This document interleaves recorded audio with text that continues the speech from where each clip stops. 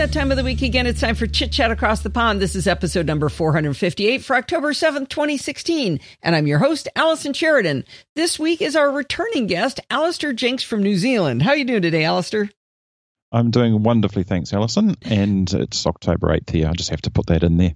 It is? Oh, that's right. It is where you are. I'm always ahead of you. I'm going, come on. I have a text expander snippet for that. I can't be wrong. Well, I told Alistair that, as I've said before, I could listen to him read the phone book. And then I realized, well, there aren't phone books anymore. So I could listen to Alistair read a list of IP addresses and I'd be happy. So anyway, we thought we'd get together and maybe talk a little bit about programming. I thought we were going to talk about Yelp entries. That was our chosen subject, wasn't it? Oh, something else for you to read. But those can be interesting. So yeah. Well, so you've been on the show before to talk about programming, but we kind of want to take a little bit of a new angle here, right? Yes. Listening to Bart talking about programming, especially as you've sort of reached the, not the pinnacle of the programming by stealth, but the sort of the, I don't know what the word is, but maybe we're on the precipice. Actually, that's a good word. You're actually starting to solve real problems with the programming, and it's less about learning all the underlying stuff and actually making use of it in the real world. And that got me thinking, especially when Bart said on a recent episode about he uses programming as a tool, and that fits wonderfully with how I've used programming throughout my life. So yeah, I just thought that some examples of how you can use programming in the real world rather than just, hey, this is something I want to learn. So is this kind of like when you're talking to a kid who's learning geometry in high school and they're saying, I'm never going to need to use this? And actually geometry does feature in my notes, so we can even include that. But what do I need it for? Why would I ever want to know it, right? Yeah, pretty much. I mean, like Bart, I think I enjoy programming, so that is a big part of it. And in fact, that's how it started. But I've also turned it into a profession to some extent. And yeah, I have side projects, and sometimes real problems, a problem to be solved comes up, and programming can help me solve them. Well, very cool. Very cool. So where'd you get started in this? I got started, as best I can figure out, when I was about 12 years old, when my father decided that these newfangled computer thingies, I'll cut to the chase. I'm thinking 1980, 81, somewhere around there. So those of you who fancy doing the maths can figure out how old I am. And he was doing various little projects. He worked for he was a member of the Aviation Historical Society, and they have a lot of information about aircraft in New Zealand that he wanted to try and wrangle in some way. And he wanted to, he was thinking about databases before they were a big thing in home computers and that kind of stuff. And so he brought this Dick Smith System 80, which is a TRS-80 clone for you Americans, or a Video Genie for you Europeans. Oh, wow. And it was a very early personal computer, and it was a localized version from Australia, basically.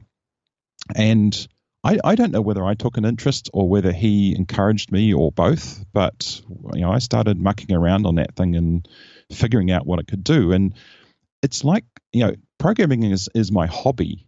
And has been from the beginning, because it's kind of fun to make stuff. And make it do your bidding. I used to make plastic kits of airplanes, which my brother did a lot of, and he got way better than I did, and that was a little dispiriting, I suppose, that he could do a much better job than I could. So I never found that I had great dexterity skills with building physical things, although I did enjoy Lego.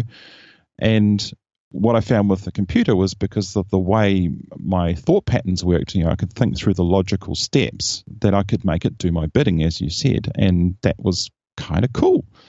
So I just started doing that and, seeing what I could make it do, and I've pretty much been doing the same ever since. Okay. So that was where you got started. What have you started thinking about working on these days? Well, it's interesting that what I have most recently been doing actually does call back to some of those early tasks that I accomplished. And one of the things that I always like to imagine. I always like to imagine that I tell people, this is the way it was in my day. But for example, followed by "Get off my lawn." Yeah, pretty much. Yes, I have learned to start saying that. The graphics on that early computer were very, very simple. I was working out before recording that the entire graphics screen of that Dick Smith System 80 would be slightly more than an inch wide on the original iPhone. Oh my gosh, on the original iPhone. Yeah, it was 128 by 48 pixels. Wow. And all you could do was turn a pixel on or off. That was it. It was black or white, or black or green, depending on the color of the monitor that you had. And that was all you could do. And you mentioned geometry before. For whatever reason, it got into my head that drawing circles would be kind of neat. And it turns out there's two ways to draw circles. There's the basic geometry method with sines and cosines, or there's the Pythagorean method of, the square of the sum. Was it the sum of the squares on the two sides is equal to the square of the hypotenuse? That's right. One of my favorites. So, I was in school at that stage. I'd learned this neat trick of these squares and worked out how you could actually plot a circle pixel by pixel. And turns out that doing it with the sines and cosines is more accurate, but doing it with the squares is faster when your computer's not very fast. Now, that's really, really basic stuff. And these days, if I was to ask a young programmer, how would you draw a circle? They would say, well, you call the circle command. Don't be dumb. But understanding under the covers how these things work, I find gives me a better appreciation. And the geometry became very important with my recently released iOS app, Night Clock. Because on that clock face, guess what?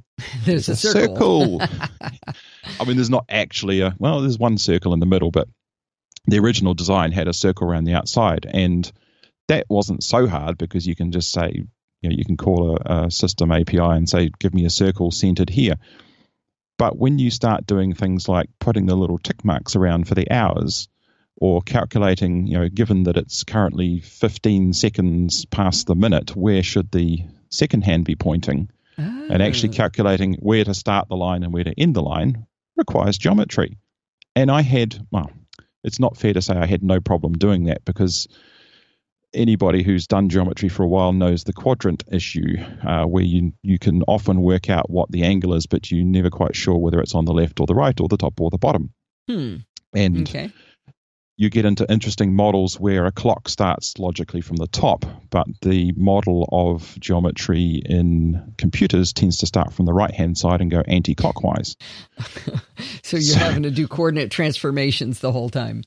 Yeah, so in my mind, I'm off by 90 degrees and going back to front, and then I have to deal with the fact that all the functions are in radians and not in degrees, and I got some really interesting behaviors. The basic geometry that I learned to use to draw a circle back in the day still comes into play with just producing a simple clock face, and any clock you see on the App Store is doing geometry. The programmer will have had to deal with geometry in some way, shape, or form. See, personally, geometry was my absolute favorite in school. I think I actually peaked mathematically in geometry. I loved calculus and I loved all of the other math subjects, but geometry was that was some good meat. And I was using geometry 2 days ago. I was working on sewing something and I needed geometry in order to solve the problem. I wanted to jump back really quick. You said that the TRS-80 clone you had was 148 pixels. That's 4 of those would fit on the face of your Apple Watch. 40 wow. On the 42 millimeter, because it's actually, it's 390. Actually, I could probably get, I could even get 4 on my smaller watch. So if that puts anything in perspective for people, that was the entire programming space. Wow, I'm looking forward to an Apple Watch emulator of the system. Well, to play games on my watch. I do know that was one of the fun things somebody did early on when the 5K display, the 5K iMac came out. They took the 128K Mac screen and superimposed it onto that screen, and it's this tiny little spot down in the corner. Yeah, and it's interesting how far we've come over the years, but at the same time, it's still just dots on the screen, and there's more colors and there's more of the dots, but You're turning them on and off, aren't you? Turn them on and off. I mean, it gets a little bit more complex with that than that with the colors, etc. But yeah, essentially you are doing exactly the same thing. And that's where programming, I've found as a tool, things that I learned mumble years ago are still useful today. So, the fact that I learned BBC Basic on a BBC microcomputer in the mid-'80s in itself is not directly applicable. In fact, I found an emulator recently and tried to use it and found I'd forgotten most of how you actually do it. But the principles in that are still true today in Java or JavaScript, etc. So even though technology is advancing at a rapid rate, you still learn lots of skills that you can apply as you go forward. Okay. Yeah, I can definitely see that. And one of the other early techniques that I used was I had a Casio PB100, which I was, again, reading up on the history of this over the last couple of days, and apparently it was one of the first things touted as a pocket computer, not the first, but the first from Casio, versus a programmable calculator. Now, the difference between those two things is pretty slim, actually, if you think about it. But this was a single line display, very much like a calculator, of 12 characters. And it had the basic programming language built in. And the way I used that at the time was when I was in high school and I was in maths class, and we were taught how to do some exercise.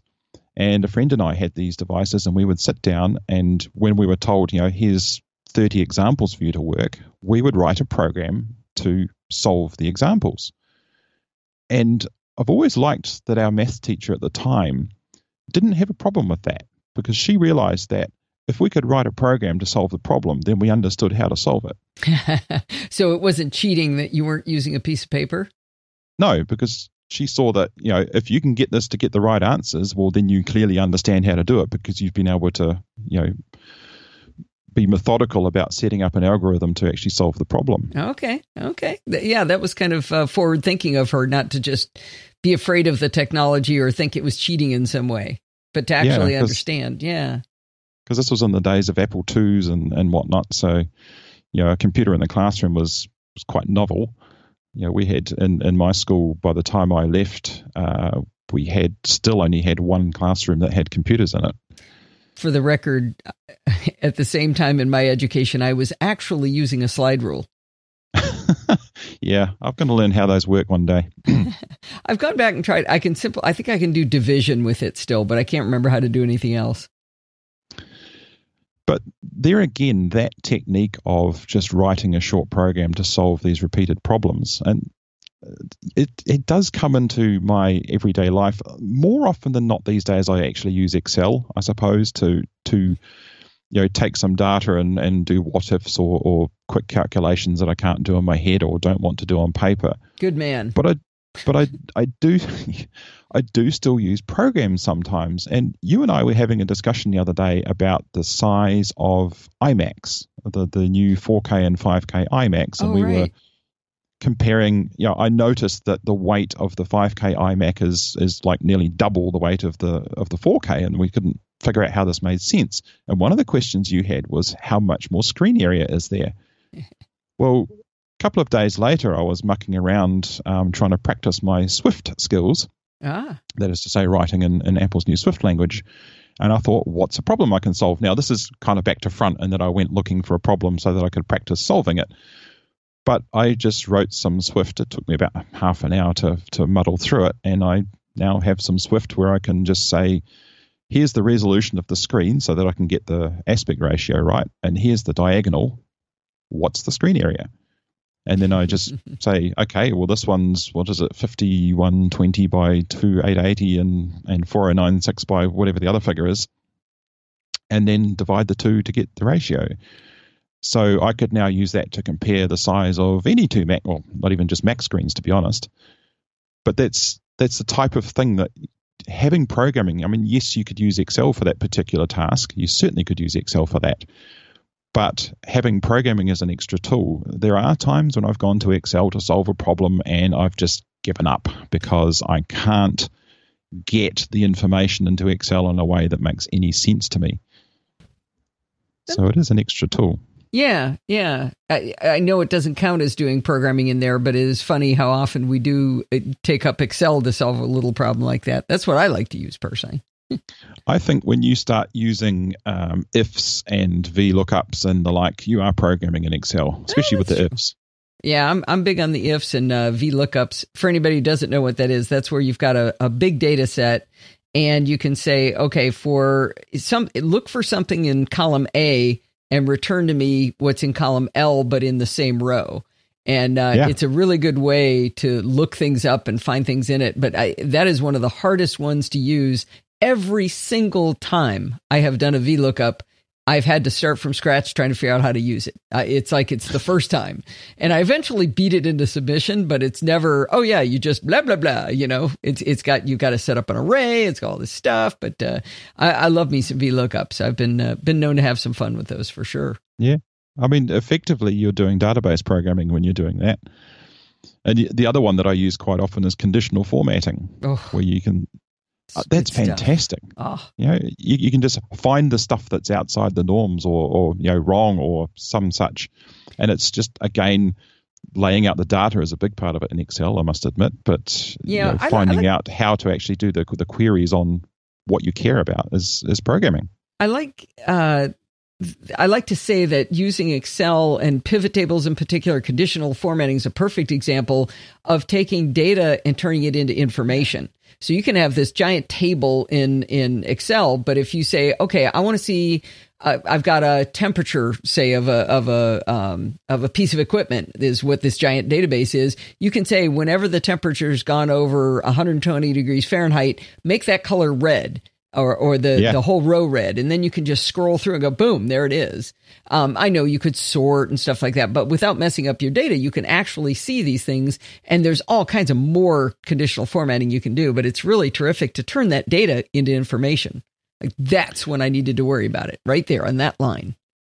And it's not just information either. It's actually helping you come up with answers. Like one example we have is on one of the servers at work, we have a bunch of disk pools which have a certain amount of available space. So I enter that space into a spreadsheet, and then I say, right, now I've got a bunch of things that I want to put in these pools, and they're this big, and I just start doing manual what ifs. Let's put this one in pool 1, and this one in pool 2, and this one in pool 3. Oh, that went red. Can't do it that way. And it goes red when it goes over 100% full kind of thing. So I can just start fiddling around with the numbers and plugging them in until I get, all greens or no reds or some such. So you can use it to what if in a manual sense as well. Okay. But, as the example I gave of the max screen sizes where I was kind of cheating. I was actually wanting to create a solution and looking for a problem to solve. There have been a couple of times in my programming, let's call it career, but it wasn't professional at the time, where there was a very real world problem to be solved. And these are the most fun I find, is when you have something in front of you that you really want to or need to solve, and you think, I wonder if I can do this, and you set out to solve this problem, and when you do, the feeling, I think I've described it in a contribution to the NosillaCast recently, that I made this feeling is actually the be all and end all of programming, is that when you finally create something, and it's one thing to sit down and create something because, like for example, I suppose my clock app, I did want a clock that I could put beside my bed that wouldn't light up the room. I could have found something. I could have gone and bought a little alarm clock and put a piece of cellophane over the clock face to dim it. It wasn't that hard, but I thought I'd solve it a slightly more interesting way. But there's a couple of examples, as I said. One was actually very early on, and I think it was using a PC. I can't remember the details. But as I said, my father was a member of the Aviation Historical Society of New Zealand, and for a long time he was the editor of their newsletter. And this was all done on the cheap, as you can imagine, with a society-type publication. It's much like I imagine Mac user groups are. If they produce anything, they'll do it as cheaply as they can. And what he had as a problem, which he decided we should be able to solve together, was how to typeset a page of text, by which I mean he had a text file he typed up on the computer, and this was before the days of proper word processors, but he had the text in a file, so it was literally just, like your piece of JavaScript, it was just text with no real formatting to it at all. And he wanted to output that onto a page that he could then send to a printer to, make whatever they do, a master of it, and print out a bunch of copies. And he wanted the text, what they call fully justified, so that it lines up along both the left and right margins. Like in a book. Like in a book, like in some books. And he had an Olivetti daisy wheel typewriter. This is dating the story. I was going to say, was this last week? No. And these days you would just pull out pages, or even TextEdit can probably do it. Right. But this Olivetti typewriter had these amazing things called proportional fonts, which were, they had a daisy wheel, which was just a wheel with a ton of spokes on it and one letter on each spoke, or one character on each spoke, and it would spin the wheel around to the right place and hit it with a hammer, and it would go through the ribbon and make the impression of the letter on the page. But the advance of this particular typewriter is it knew how wide the letters were. So on a classic typewriter, every letter you type advances the carriage exactly the same amount. Right. This one knew that if you typed a lowercase I to advance it a little bit, and if you typed a capital M, will advance it more. Oh, wow. And it knew when you had that daisy wheel in? Yes. Oh, wow. You put the daisy wheel in, there was some kind of chip or something or identifier on the daisy wheel so that it knew which font, and then the widths were built into the typewriter itself. That must have been magical when they first put that out. It was pretty out there. Yeah. But it made for very nice looking text. But what we figured out was that it had an RS-232 port as well, which is a serial interface. You know what those are. And you could drive it from the RS-232 port, and you could basically say, print this character, and move the carriage along X amount or down to the next line, etc. And so what we figured out was we found the data. It must have been in the back of the data sheet you got with each daisy wheel or something, but we found the widths of each letter and we wrote a program that worked out how much text you could fit on a line based on the width of the characters in the text, and you inevitably you'd be out by say half a word. And in fact, if it was a 7-letter word that took you over the end, you'd probably find you could technically fit 3.5 letters in based on the widths. So what you had to do was to say, okay, well, I can't put that word on this line because I'm not going to break the word. That'll go to the next line. But now I'm not reaching the right margin. So how much extra space do I need to add? And here's the important part. Where do I add it? And what you do is you go back and find. Yes, you go back and find the spaces in the line and just add a little bit to each space. Oh, okay. So you don't start messing with every letter, because I was going to say that'd be a lot of math going, well, okay, we're going to give 3% to the M's and 1% to the lowercase i's. And, that'd be really hard.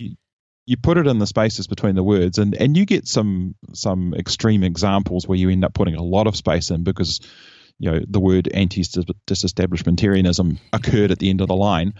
Right. And it was only the M that didn't fit. So you end up having to put a lot of space. And that's why sometimes you do see that. Yes. I think the Mac Roundtable theme, which hasn't been updated in 12 years, is proportional, or it's a fixed width, or full justified, I should say. And that same thing will happen. We'll end up with something like the words are a half an inch apart.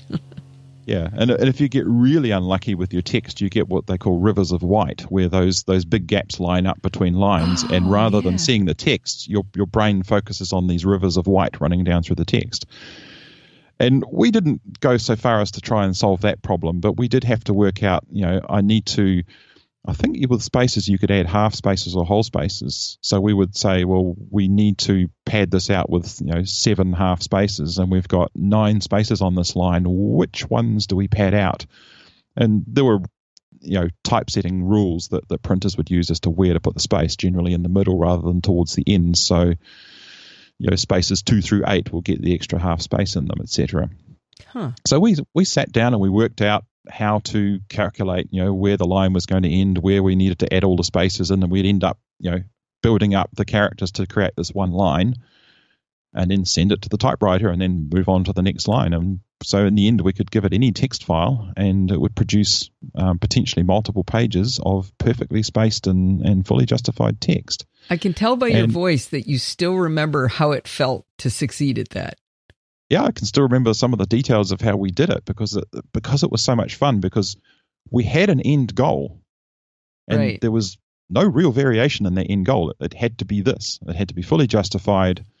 And to do that, there are certain things you have to deal with. And so we dealt with them, and it took us a number of goes.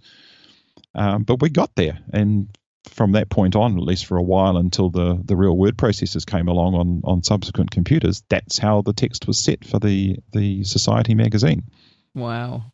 That's pretty cool. I like that story.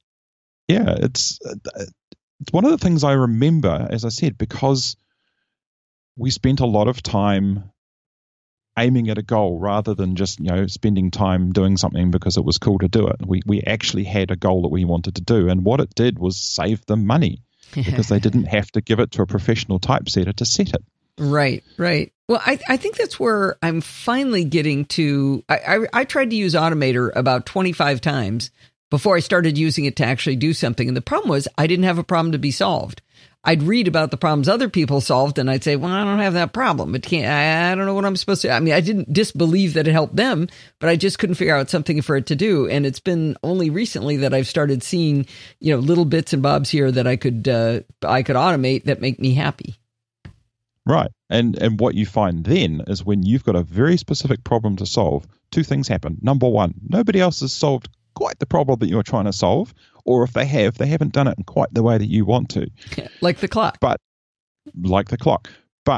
on the flip side of that is that the way that other people have solved that or similar problems, there will be nuggets in each of those that will help you get to your final solution.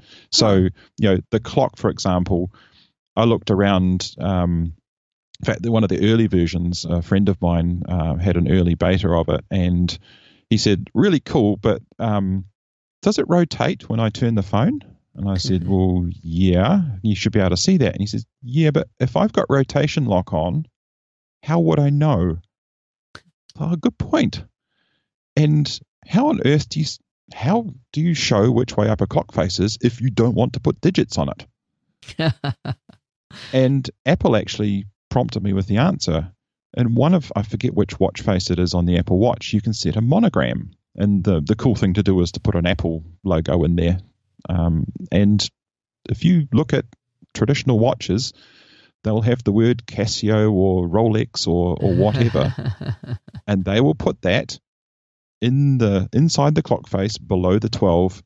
And yeah, there may be some magical distance between the 12 and the center, but that's where a monogram goes, and it goes there on the Apple Watch face, and it goes there on old real watches, etc. So Night Clock has a monogram below the 12 to solve that problem, so that if you rotate your device and you have rotation lock on, you can say, whoops, the time is sideways, and not be looking at the clock and thinking, what time on earth is that? So the monogram is? It's a tiger moth. Long story. Which is an airplane. Yeah. Well, it is also a moth originally, but which the airplane is named after. That was looking at other people's solutions to what does a clock face look like in order to find my solution. But also as you go through trying to figure out how to automatically do archiving or deleting old files or whatnot, you can find other people who've done that, and you'll say, yeah, but I don't want to do it quite like that. But you can use their work and build on it, for example. So do you usually start with someone else's code on a project like that, like on your clock? Or do you start with your own code and then start looking for pieces? If for something like the clock, I would just start on my own, and then as I come across problems, I might look for inspiration or solution elsewhere. Because with the clock, it was a vision that I had, that I want this thing and I'm going to build it, because nobody's done anything quite, actually nobody had done anything even close to what I wanted. So I'm going to build what I want, and then along the way I have problems and seek solutions for them. But if it was, automating a process, much like many of your podcasting processes are, where it's a sort of a slightly more atomic problem, there's just one thing I want to solve, then I might actually go looking for somebody else's example and say, well, yeah, it's close, but let's just do this to it. It depends on the size of the problem and how close anybody else might have come, or you might imagine anybody else might have come. Okay. And the other story that it goes back to a very similar time, actually. I suppose it was a bit after the typesetting one. And this actually was it was proving a, hypothesis on a life and death issue. And it again involved my father. He also was a member of the Royal New Zealand Air Force and later the Civil Aviation Authority in New Zealand. And in both of those roles, he played a lot in the safety area. I say played, he worked in the safety area. And one of the things he came to me with one day was he said, can you get your computer, I forget which one it was actually, to draw this, to prove this hypothesis? And it was a really interesting one. When you're landing an aircraft, you usually arrive at an initial point, which is a certain distance from the airfield and a certain height. And that sets you up for a slope, which is, I think, 3 degrees is standard. And you go down this 3-degree slope, and if you do it right, you end up landing at the right spot on the runway. And if it's the wrong slope? Well, if it's the wrong slope, then, yeah, you miss the runway at one end or the other. Or be dead. But it's really a simple triangle. You know that initial point, I think it's like 10 miles out and so many feet up, etc. So it's a simple triangle.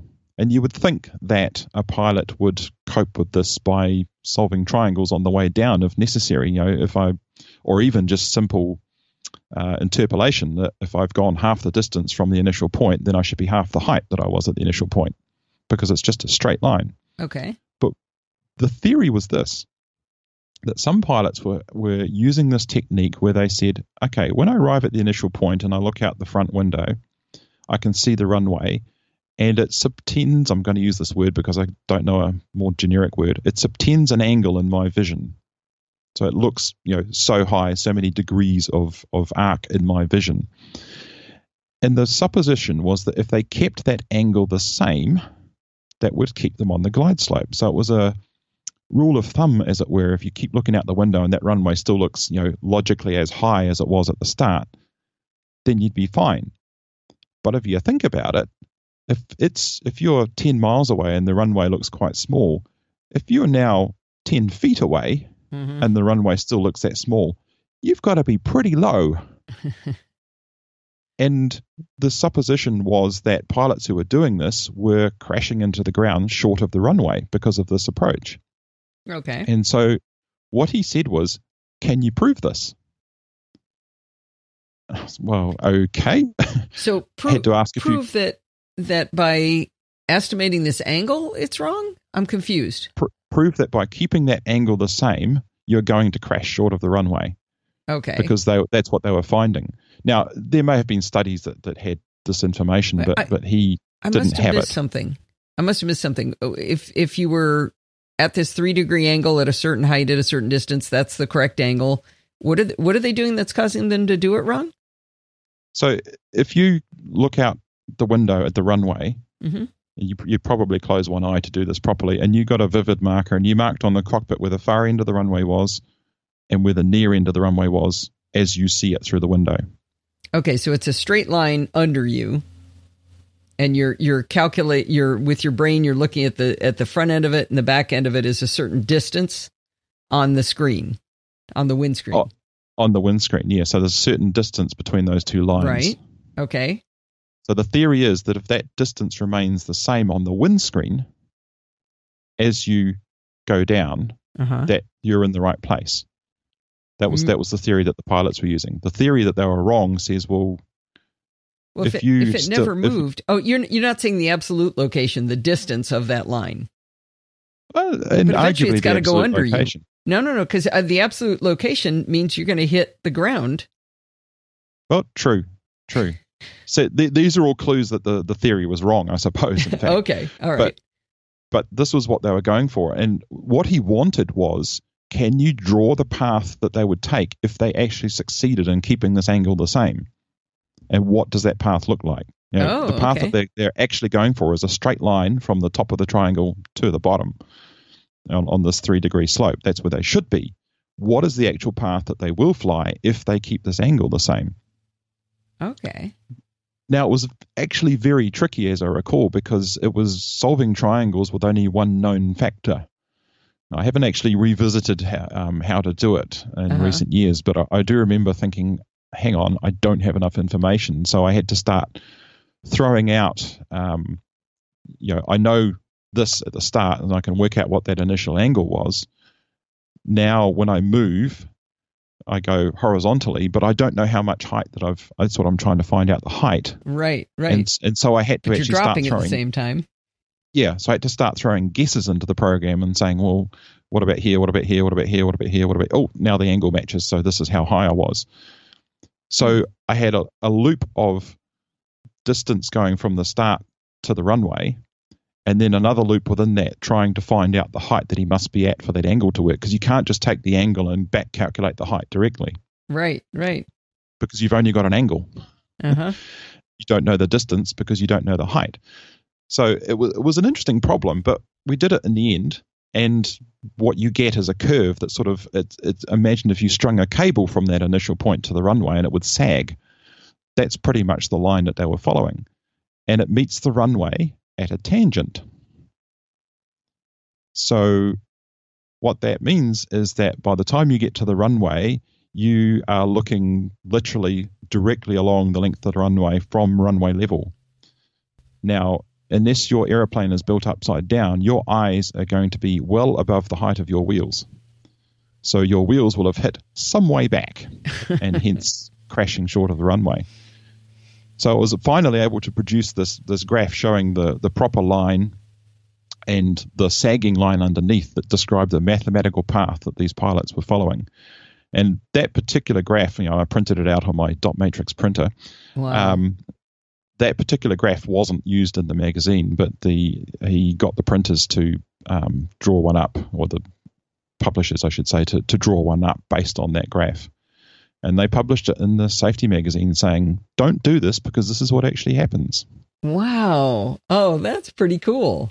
Well, you'd think that theory would never have gotten developed on account of the people who followed the theory would be dead. They wouldn't even be able to tell somebody this was their theory, right? If they followed the theory religiously, precisely, then they would all be dead, yes. But I guess some of them, after a while, it's like, oh, well, now I can kind of just see where I'm going and fly by the seat of my pants kind of thing. So, probably a lot of pilots thought, oh, I'm a bit low, and just sort of dealt with it. But there had been a number of actual accidents where aircraft had crashed short of the runway, and it was supposed that this technique was involved. So what he wanted to do was to show why it's a bad idea. You could tell from these simple facts. You discovered a couple that I hadn't thought of as I was describing it, why this is a bad idea. I mean, the obvious one to me is that when you're really, really close, it can't possibly be right because you have to be impossibly low. Therefore, the geometry can't be right at any time if it's not right at the limits, right? Right. If it's gone so badly wrong at the last minute, where did it start going badly wrong was the question I had in my mind. But yeah, so again, the only real way to solve that problem, I suppose we could have started out with some graph paper and done a lot of calculations, but what this enabled us to do is to plot the smooth curve. And that was actually used for the diagram in the magazine. I think they basically sort of, measured the curve off the graph that I'd created and just, used the curve tool on a like an Affinity Designer type thing and just matched the curve type of scenario to produce the final graphic. Actually, it was probably one of those pieces of plastic at the time that we used to use to draw the smooth curves on drafting. Oh, yeah. Might have been one of those. What were they called? I don't think I ever knew the name. I still have mine, of course. Because there was the ones that had all the different curves fixed in plastic, and then there was also the flexi curves. Oh, yeah. I never had those. Cool. That was the high-tech stuff in my day. Yeah, that was fun. I love tech drawing at school. Yeah. Well, so yeah, those are two examples of real world issues. One pretty straightforward, save some money, which is quite popular, and one life and death, where programming was able to solve the problem, and realistically, there was no other way for us to solve those problems other than turning to programming. Right. Trial and error isn't what you want to use in the plane crash one. That was already tried, right? Yeah, trial and error in the program is fine until you perfect it, but not in real life. Yeah. So when you look at the landscape today, you mentioned learning Swift, and I know that you're following along with Programming by Stealth, working in JavaScript. Are there other languages that you're looking at? Tons over the years, absolutely tons. And when you say looking at, that is accurate. I tend to tinker with things, and I have a lot of side projects over the years that have sort of gone nowhere. There were great ideas that I started mucking around with and never took to fruition. And for example, when Java was popular back in pre-2000, I guess, I looked at it and thought, hey, this is a cool language. It sort of ticked a lot of the boxes that made me like the language and the way that it was structured. And I learned about object-oriented programming, which absolutely did my head in for several years until I just got to the stage where I grokked it. And I really liked Java. And by the time I actually sort of thought about, hey, I should actually properly learn it and do stuff with it, it was not popular anymore because it turned out it was a bit of a, shall we say, resource hog.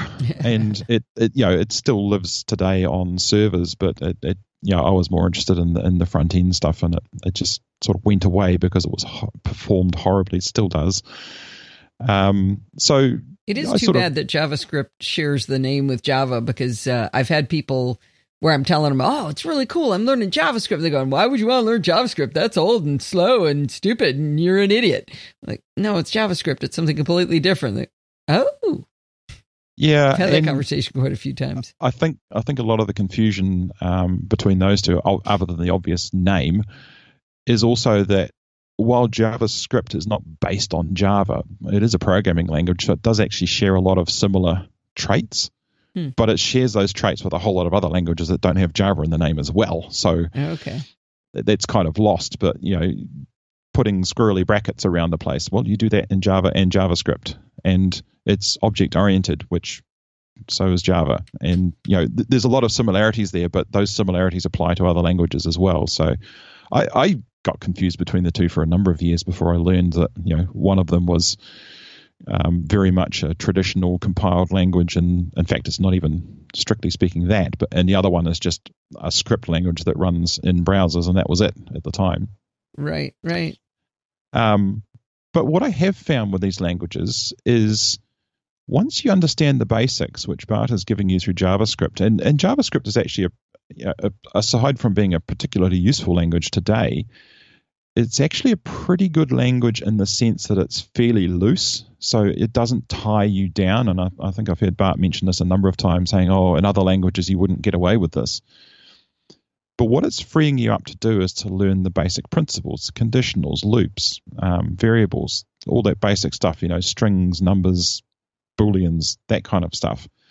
Because that stuff is in every single language. Now, when I learned programming, I learned it in originally, I think it was a Microsoft Basic on the System 80, which is very, very rudimentary. And over the years, Basic's got a pretty bad rap as not being a terribly great language to learn in because it doesn't have structured programming, as they used to call it. But what I really learned was BBC Basic, originally on the BBC microcomputer. And that was a version of Basic where they added the pieces that people had always criticized as missing. So traditional Basic didn't have repeats or while loops, and it didn't have functions and stuff like that. Well, BBC Basic did. They added those things in. And so I learned a lot more of the basic stuff on Basic, pardon the confusing terminology there, the simple stuff on Basic, in a good version that gave me some good habits in terms of structured programming, which is don't use go-tos. So that's probably the only thing I remember from my early Basic training in 1976. There's a really Go-to 10. cool joke, because GoTos are a nightmare, and I've been dealing with code at work that's using GoTos in an astonishingly bad way, and it's really ruining my day when I'm trying to figure out what this program does. But there's a really cool joke that I don't see it around that often. There's nothing wrong with GoTo in structured programming so long as you always pair it with a come from command. Now, that's actually a really hard joke to get if you're not into programming, but if you are into programming, it's actually quite funny. But yeah, learning the structured programming side of things early on has helped me massively because it's instilled good habits. But the basic conditionals, loops, variables applies to every language. Some of them have some weird behaviors. Probably the second language I ever really learned was one called RPG2, which is an IBM language designed originally in the late 60s on mainframes and mid-range computers. And it is, when you know it, it's really fun to show it to people and watch them freak out because it is nothing like any other language that you've ever looked at. Nothing like. But if you know where to look, you can see variables, loops, conditionals. It's just the syntax is massively obtuse compared to most languages, certainly modern languages. And you like that? Like just to say, it's like showing that you learned Latin? Yeah, and I mean, RPG2 has a particularly peculiar feature in that the whole program is always a loop. Just intrinsically, just because it exists. So you'd basically give the name of a file, and then you'd have one line that would say, just print out the value of this field in the file, and that's it. And it would print out the entire file, and you can show that to people, and they go, "But how does it actually do that?" It just does. It's magic. And RPG2 was probably the only language that I could ever hand on heart say I knew the whole language, top to bottom. Wow. Because it was actually pretty simple. It's never been true of any other language. Are you enjoying Swift? Yes, I am, because Swift ticks a lot of the boxes for me that Java did back in the day, and that it's doing things the right way. What do you mean by that? There's a purist approach to programming that says that this is the way you should do things. I'm trying to think of an example, but things like, things. I'm trying to think. JavaScript is not a number, for example. you're tied because there's not a is a number function in Java, which would be nice. Thanks, guys. But if you had an is a number function, it would be bad form to write is not a number. The idea is to write and this is actually described in some of the Swift documentation, that you should be Swifty, which is an interesting word. And what it is write something that's concise and easy to understand. And triple negatives aren't? And triple negatives aren't. No, I can't think of other examples, but there is. Here's an example. When you do a switch statement, which is a form of conditional where you say switch on, say score.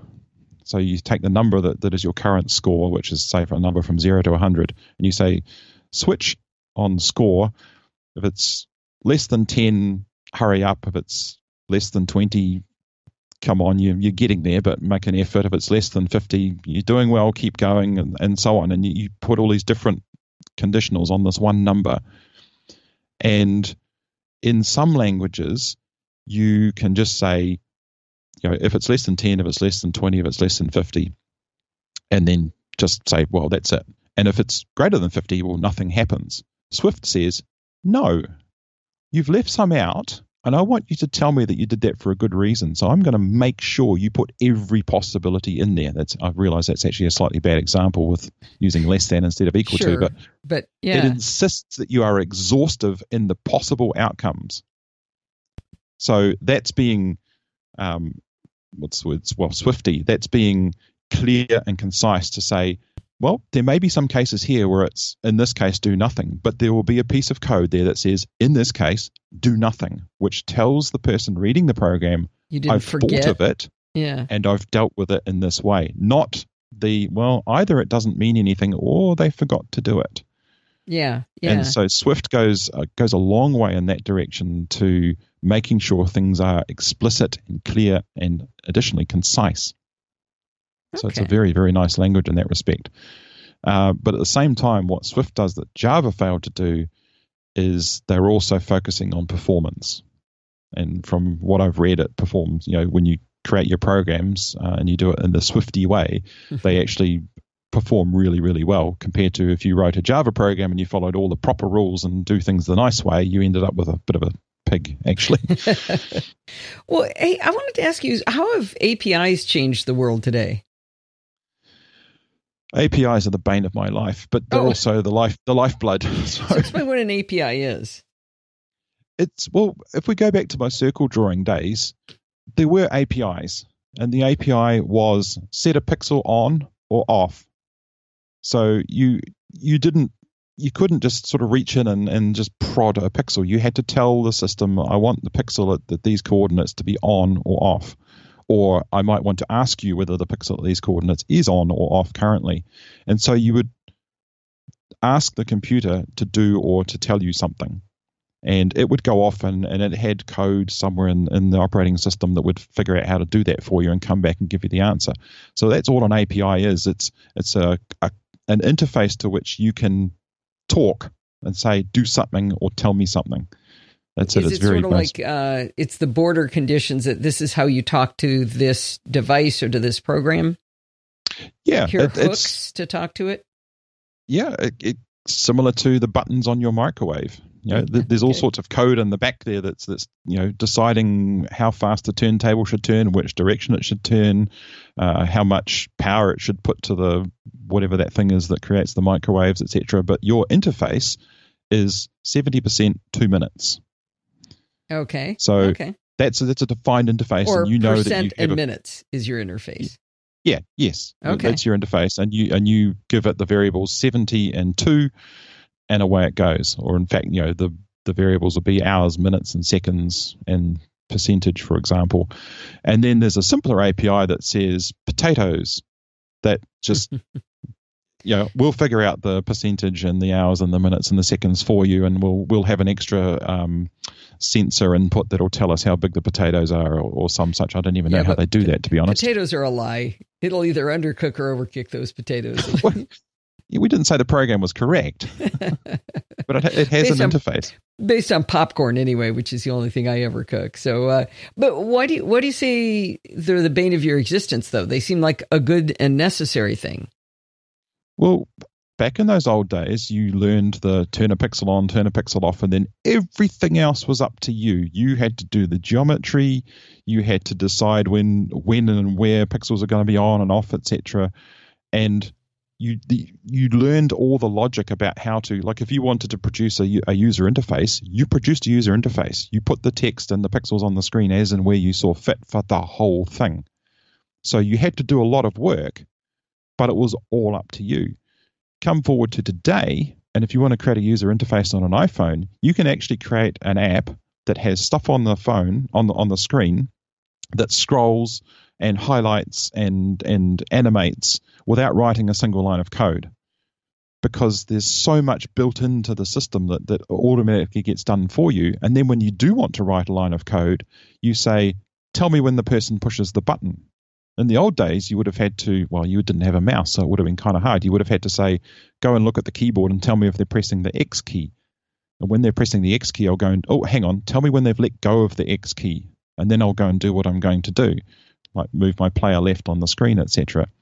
Now you call an API and you say, hey, can you please tell me when the user clicks on this or taps on this button or hits this key on the keyboard on a Mac or moves the mouse in a certain way or over a certain element or all these various things. You've seen it just now in the JavaScript where you're saying, please tell me when the user clicks on these paragraphs. So you're calling an API to say, I want to know when something's going to happen. And then when that thing happens and you get called again, you say, or call an API to do something. So you're not actually going in and saying, find this piece of HTML and where the little left angle bracket starts, I want you to delete that and put something else in there and then put this angle bracket back and all that sort of thing. So you're more and more dealing with in the large pieces of work. And the problem with that, the reason it's the bane of my life, is that there are millions of them, millions and millions and millions of them. So and it's harder to find the one you want because of that, or? It can be, but the life and death of an API is how well it's documented. And at work, I deal with one main set of APIs for the server that I generally look after, and they're really, really well documented, and that's what I've gotten used to. And in more recent years, I've moved off into other areas, particularly software that didn't originate on this type of server, but has been ported over to it, and they don't follow the same conventions in the way that the parameters are used, and they don't follow the same documentation standards. For example, you might have an API that says, fetch a message off a queue. So a message arrives on a queue, and I want to see what's in the message. And I'll go and look at the documentation for this API, and it says, oh, here's the API to get a message off a queue. Easy. It has 6 parameters. Okay, so I click on a link in the documentation. It's on a website. And it says, here's the 6 parameters, and it gives me 6 links. Okay, click on the first one. The first parameter is the name of the queue that you want the message off. For details on that, click this link. and you go down about 6 levels, but of course you need to know how to use all 6 parameters. So you end up with a mess, to be honest. So the documentation in that case leaves a lot to be desired. It's really, really, really hard to follow. And then when you do follow it, like at one stage, I ended up just cutting and pasting all the bits that I needed and into a Word document and just looking at it all at once. And then they'd start doing weird things about how they handle numbers, for example. Or one that I dealt with recently that was dealing with a tape library. It has a facility where you can do a backup across multiple tapes simultaneously. Pretty cool. You get this kind of like RAID on tapes. But in order to do this, you have to create a thing called a media definition, and there's an API for that. Dear God, that was a difficult one to get through. It has a structure that says one or more media definitions, each of which contains one or more tape definitions, each of which contains one or more volume definitions, each of which contains one or more label definitions, each of which contains the information. And every one of those things needs to include the address of every other one of those things. So nightmares are made of this. Yeah. Wow. And I can see as they add more and more APIs, that makes that problem worse if it's not documented in an easy way. Do you ever run into problems where the API actually changes? So in version 2 versus version 3, the API, what it does changes? One of the common things with APIs is that they tend to, certainly the ones I use at work, they have like a contract that says this will not change. If we change the behavior of it, we'll actually add an extra parameter to the end, and if unless you use that, we'll keep behaving the old way. So that's actually a very useful and a good reason to use the APIs in that sense. The Apple ones tend to stay largely the same, and they'll just add new ways of doing it. So a new version of the API, or you could previously call it with A, B, or C, and now you can call it with D. So it tends not to be a big issue. Some APIs do get deprecated, which is to say for a couple of releases, they say, well, it's still there, but you shouldn't be using it. And then eventually they take it out, and you do have to deal with that. But they give pretty good information in that respect. Okay. Well, this has been pretty interesting, Alistair. Very interesting, I should say. I like hearing the stories from the past and seeing how the changes have gone through. And it's interesting to me too, that I think you're one of those people who just lives with an innate curiosity, and that curiosity keeps you learning. It does. It keeps me learning. It doesn't necessarily achieve anything, but it does keep me learning. Well, I don't think there's ever been a better closing line to a discussion than that. All right, Alistair, if people wanted to chat with you more, how would they get a hold of you? Pretty much everything I do, or the stuff that makes it online, is at zkarj.me. And if you want to catch me on Twitter, which is probably the best place, I'm also zkarj on Twitter. All right, great. And we've got a link in the show notes to your fabulous Night Clock app, which both Steve and I have been using, and we really, really like it. So I can highly recommend it. I hope you've enjoyed this episode of Chit Chat Across the Pond. We are now supported by Patreon, so if you go over to podfeet.com/Patreon, you can pledge your support to the show in weekly installments. If you don't have money to spare, I understand that. And it would be great if you used our Amazon affiliate links when you buy things on Amazon anyway, and a little bit of money goes to help the show. I love feedback, so please send me email at allison@podfeet.com, and you can join in our Facebook group over at podfeet.com/Facebook and our community at podfeet.com/Google+. Thanks for listening, and stay subscribed.